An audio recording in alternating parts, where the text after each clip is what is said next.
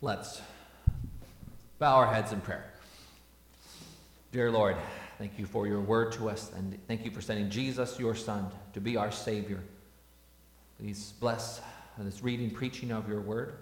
Open our eyes and hearts and ears to hear it and receive it, and put our full faith in you, and we may have life in your name. We pray in Jesus' name, amen. So today we're looking at John 17, which is commonly called the high priestly prayer of Jesus. And I love John chapter 17. It is rich and deep, and it's something we return to over and over again, and I get more out of it every time. And although it is straightforward, the meaning is quite deep. And so hopefully I'll communicate some of the depth and goodness of Jesus' prayer for you today. So these are his final words shared during the Last Supper. These words are his prayer for the apostles, but also he makes it clear that this is for all believers, all who will ever believe in his name, he prays for here. And the purpose of this prayer is his hope here in saying this is actually found in the last words of chapter 16, which if you look there, chapter 16, verse 33, it says, "I have said these things to you, that in me you may have peace. In the world you will have tribulation, but take heart. I have overcome the world." And I have a quote here from Martin Luther. Maybe I should ask Martin Luther to come up and say it. But Martin Luther has put it into simple words, the purpose Jesus wanted to attain.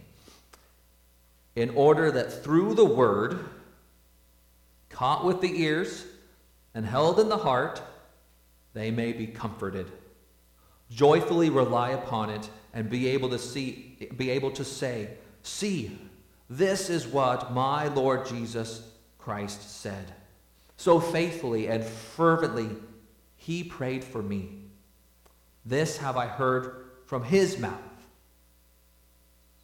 And what is needed here is that one hold to the word with his whole heart and take comfort in that.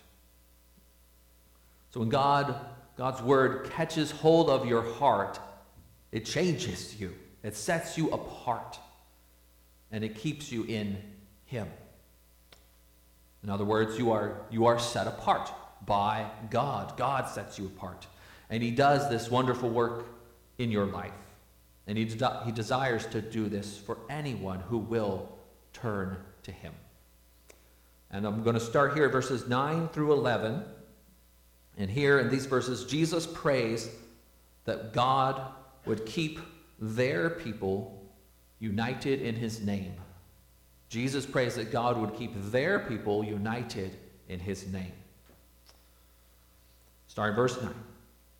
"I am praying for them. I am not praying for the world, but for those whom you have given me, for they are yours. All mine are yours, and yours are mine, and I am glorified in them. And I am no longer in the world, but they are in the world. And I am coming to you, Holy Father. Keep them in your name, which you have given me, that they may be one, even as we are one." So Jesus starts out. Who is he praying for? He is praying for his people who are set apart from the world. They were given by God to Jesus so that he might bring them back to God. So the Father does not lose them by giving them away. Instead, the believers belong to them both forever. And this is a belonging of connection, of likeness, of family, of identity and belonging. And how were they given to Jesus? Well, the verses just before this, verses 6 through 8, actually explain this. And we could summarize it this way. God granted the believers faith, so that when they heard God's word revealed to them by Jesus, they believed in him. God's word awakened faith in them, and they received the grace of God in Jesus and we're changed. Listen to verses 6 through 8. I have manifested, this is Jesus speaking here, I have manifested your name to the people whom you gave me out of the world. Yours they were, and you gave them to me, and they have kept your word. Now they know that everything that you have given me is from you. For I have given them the words that you gave me, and they have received them and have come to know in truth that I came from you, and they have believed that you sent me. We see here, so God's word, it changes your heart. It sets you apart and places you under the grace of God in Jesus. God gives you to Jesus, to his death and resurrection that forgives your sins and cleanses your heart and renews you. And it's great. God's grace to you opens your heart so that you can truly know him. And in this way of Jesus awaken you by his word, in this way, all that belong to Jesus belong to God the Father. And the verses say, furthermore, everything that belongs to God the Father belongs to Jesus, because he is God the Son. So there is this perfect union between the Father and the Son. And it also tells us that Jesus is glorified in believers. He is glorified by his power demonstrated in them as he saves them from sin, as they are transformed and they honor God the Father, and as they are guarded against evil in the world. All these things in the believers glorify Jesus, who has done this work in them. But soon Jesus will not be with his disciples in person. So Jesus prays that God will keep them in his name. And to keep means to protect and preserve. And we think about this when we think about food. Well, how am I going to keep this food? Well, you protect it in a sealed container, and you preserve it within, usually with something inside it that preserves it from spoiling within. And God protects us and preserves us both externally, and also he preserves us within. And you are protected and preserved in God's name, which is the same name which the Father gave to the Son and which the Son revealed to the disciples, as we read in verse 6. Now, to reveal God's name means to reveal who he is and what he is like. It's to know him. And so God keeps you. He protects and preserves you. He keeps you by his knowledge in you. He places you in him so that you're under his protection, and he places the knowledge of you by his word in you so that you are preserved within yourself. You're preserved against evil. And the greatest danger to us from evil is the corruption that would tempt your heart to turn away from God. But by his name in you, you continue to trust him. You are faithful to him, and you live consistent with who he is. And Jesus also prayed that we would be one. He prayed his disciples would be one, just as God the Father and God the Son are one. And the unity found in Jesus is very different from the conformity in the world. The world imagines unity is accomplished by everyone conforming to the same thing. Now, it might hide that behind noble platitudes. It may even disguise it. But the conformity of the world, it demands complete conformity, and it does not allow anyone to question its agenda. The unity of God, on the other hand, is unique because God is three in one. He is God the Father, the Son, and the Holy Spirit. So this is a unity that transcends human understanding. They have three distinct persons, but one substance, one will, one heart, one mind, one nature. And the knowledge of God in Jesus Christ, given to us by his word in you, that connects you in a living connection with the unity that God has, that is his. So Our desire, our longing for true unity, we have that from God by being connected with him. And that unity from him, that it transforms your heart. It changes you on the inside so that you truly desire to be like God. And that's the difference there between the conformity of the world that forces that conformity and the transformation of God that changes your heart so that it is your true desire to be like him. And this is the power of God's word within our hearts. It makes that change within you. And his work in us, it unites us. And we experience that unity as we love and seek God together with each other. So God keeps his people united in his name. Now, verses 12 through 13, Jesus prays that his disciples would have his joy. While I was with them, I kept them in your name, which you have given me. I have guarded them, and not one of them has been lost, except the son of destruction, that the scripture might be fulfilled. But now I am coming to you, and these things I speak in the world, that they may have my joy fulfilled in themselves.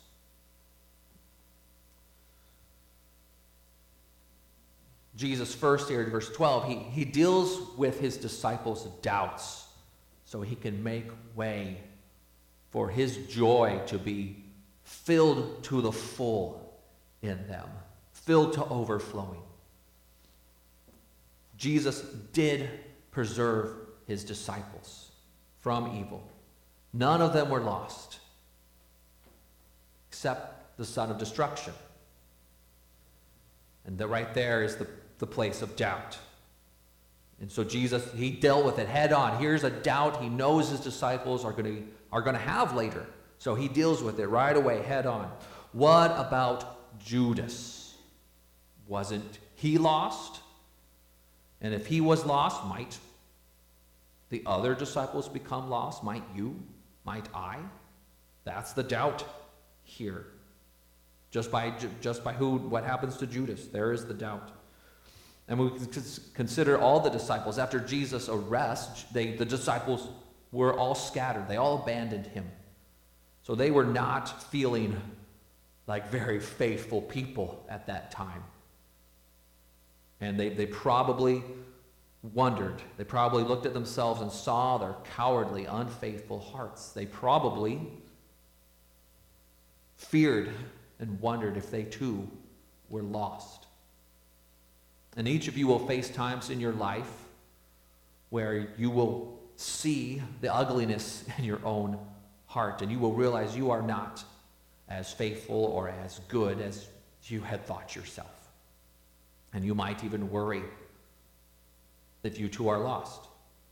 But Jesus gives you the example of Judas for your encouragement, to give you hope, which might seem bizarre to us at first, but if we look at it, we see the hope Jesus has for us here.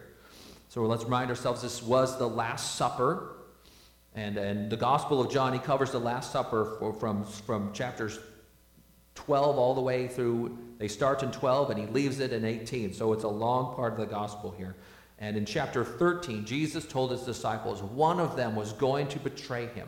And he said, "It's the one who I give this morsel of bread to." And then he handed it to Judas. And then he said, what you were about to do, go do. And Judas got up and left. And the disciples missed it. They're like, oh, maybe he's going. Jesus probably sent him with the money to go buy something for the feast. Yeah, that's what he's doing. They missed it. Like he just said, "It's the one I give this bread to," and he hands the bread. And the disciples don't get it. And so the point is, for instance, during this prayer, then Judas is already gone. He's not here for this prayer. He's actually out committing his betrayal right then as Jesus is praying. And Judas is not the exception in the sense that Jesus was not powerful enough to protect him. Jesus knew who would betray him, as the morsel demonstrated.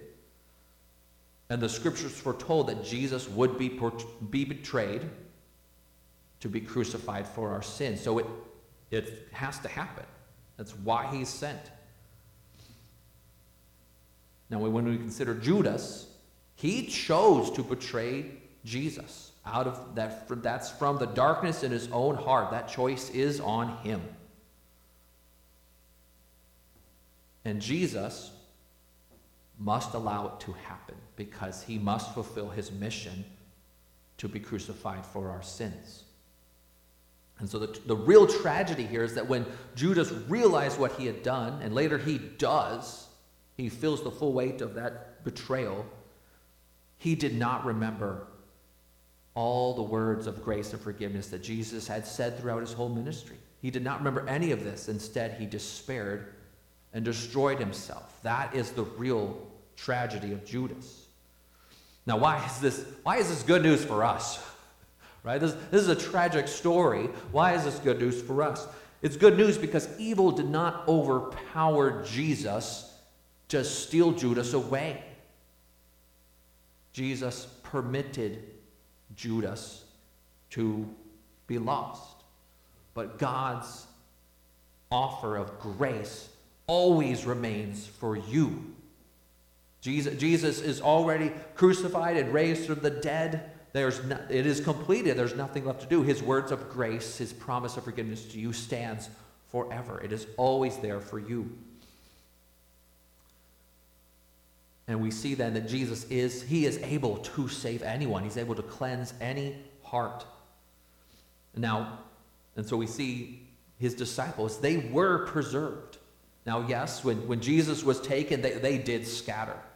But Jesus in his high priestly prayer, he's praying for that very time that he knows is coming. He prays that God would keep them. When Jesus is taken, God would keep them and preserve them during their time of fear and doubting.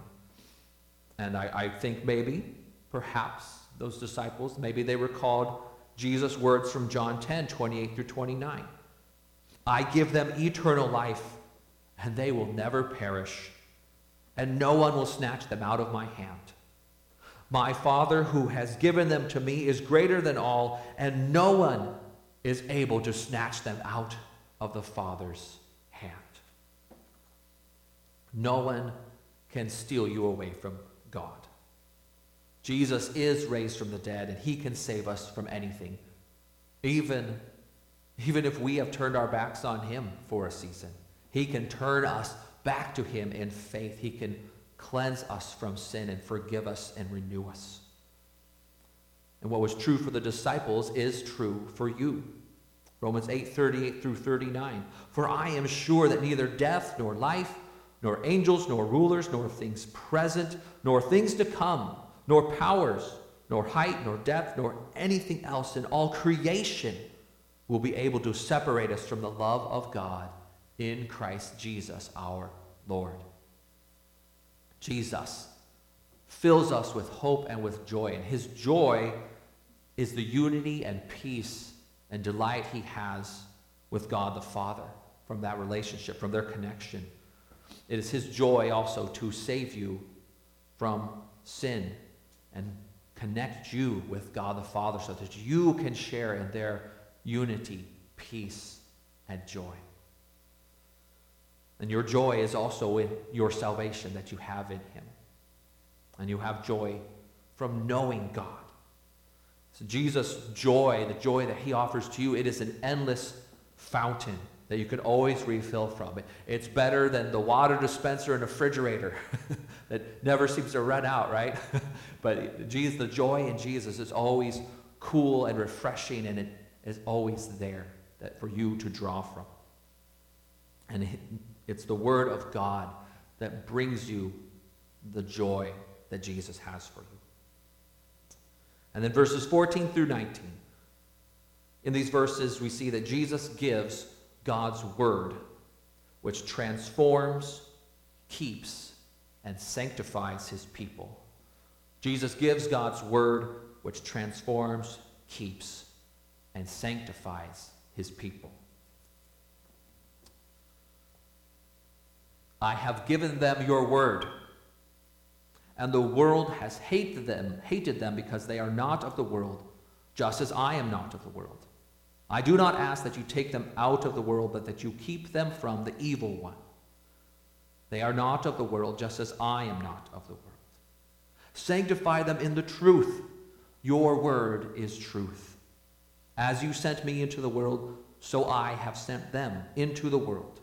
And for their sake I consecrate myself, that they also may be sanctified in truth. The chief threat to your faith is the world system that opposes God and seeks to undermine your faith and turn you away from him. The word, it's the word that turns our heart toward God, but it also turns your heart away from the world. So you no longer share the same nature and desires and qualities as the world. So believers are now foreigners to the world. The world hates them as traitors. And those who do wrong, who want to go and do wrong, they hate those who will not join them. They hate them because they're afraid they're going to report them. They hate them because they remind their conscience that what they're doing is wrong. So the world hates the godly. And they oppose the godly.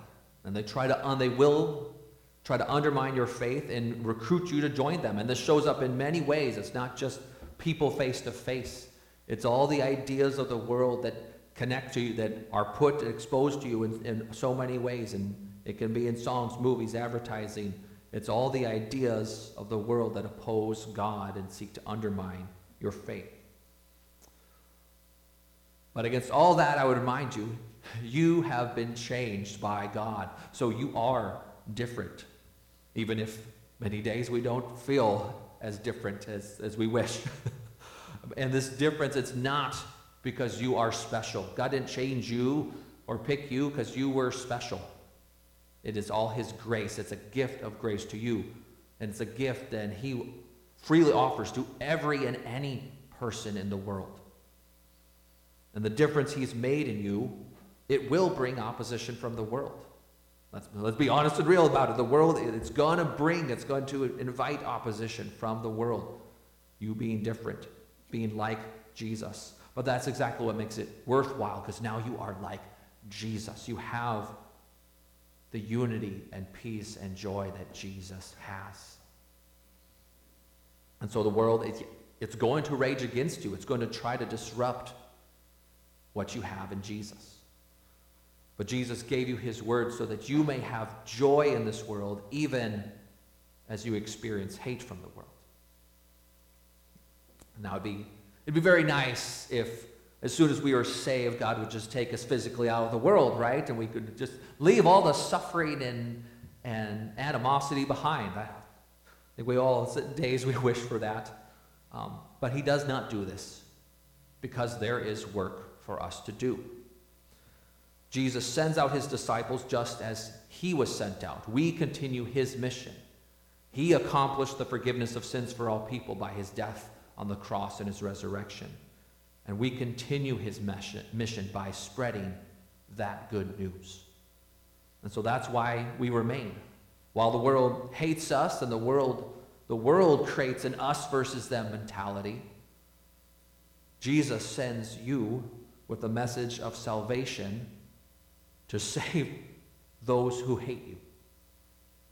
And his word reminds us that we are not against the people who are lost in the world. We are against the spiritual forces that are using them. Ephesians 6:12 teaches us, "For we do not wrestle against flesh and blood, but against the rulers, against the authorities, against the cosmic powers over this present darkness, against the spiritual forces of evil in the heavenly places." So the people who are lost and do not know God, they are still precious, immortal souls whom Jesus died for and who the message of forgiveness is for. And so we are not against them. We are against the spiritual forces that are using them to oppose God. But we have great encouragement. Be encouraged. The same word, that word of forgiveness, God's word that called you and changed your heart, can also change their heart.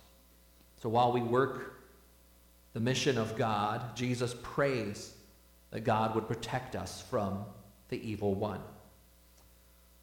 The word that called us and transformed us is also the word that sanctifies us against evil and sanctifies us for God's mission so that we can serve others in his name. God protects your heart from evil by causing holiness to grow in you and be part of who you are. Growing in virtue is part of your protection against the corruption of evil. And we just think of examples here. Honesty is your protection against committing lies. Patience and self-control are your protection against rage and violence. Contentment is your protection against envy. On the other hand, the sins of the world, they undermine what you have in God.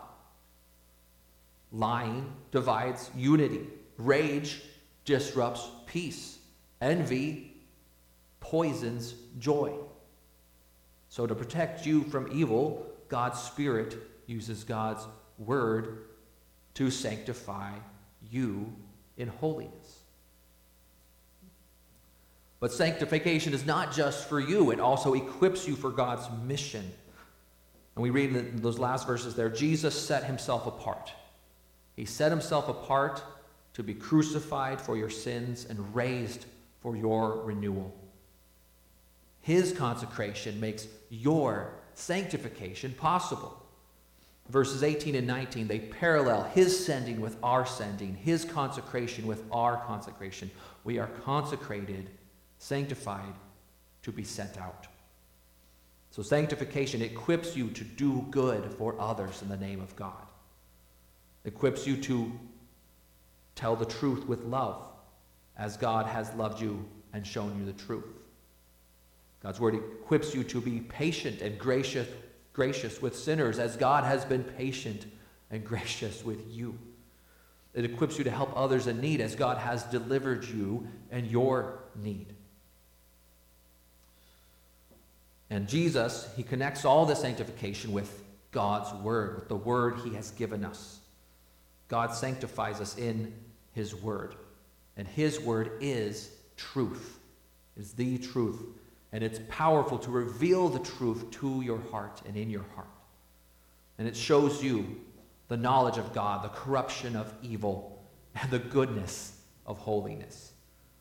And his word sanctifies your heart so that you grow in virtue, so you have strength and courage to withstand evil, and so that you are equipped to love others in his name. Jesus gives you God's word, which transforms you, keeps you, and sanctifies. So hold on to his word, because it is your comfort, joy, and strength. Amen. Let's pray. Dear Lord, thank you for your word, which reaches our hearts and calls us and wakes us up and changes us and transforms us and keeps us and protects us against evil and sanctifies us more and more into the image of your Son. And we pray that we would take hold of this, that we let your words, your promise to us, be the cornerstone, the solid rock in our heart that we rest upon, that we lean against, and that we take full confidence in. And may your word transform us to be strong and courageous, noble and holy for you, so we may do good to others in your name, for your kingdom and glory. We pray this in Jesus' name. Amen.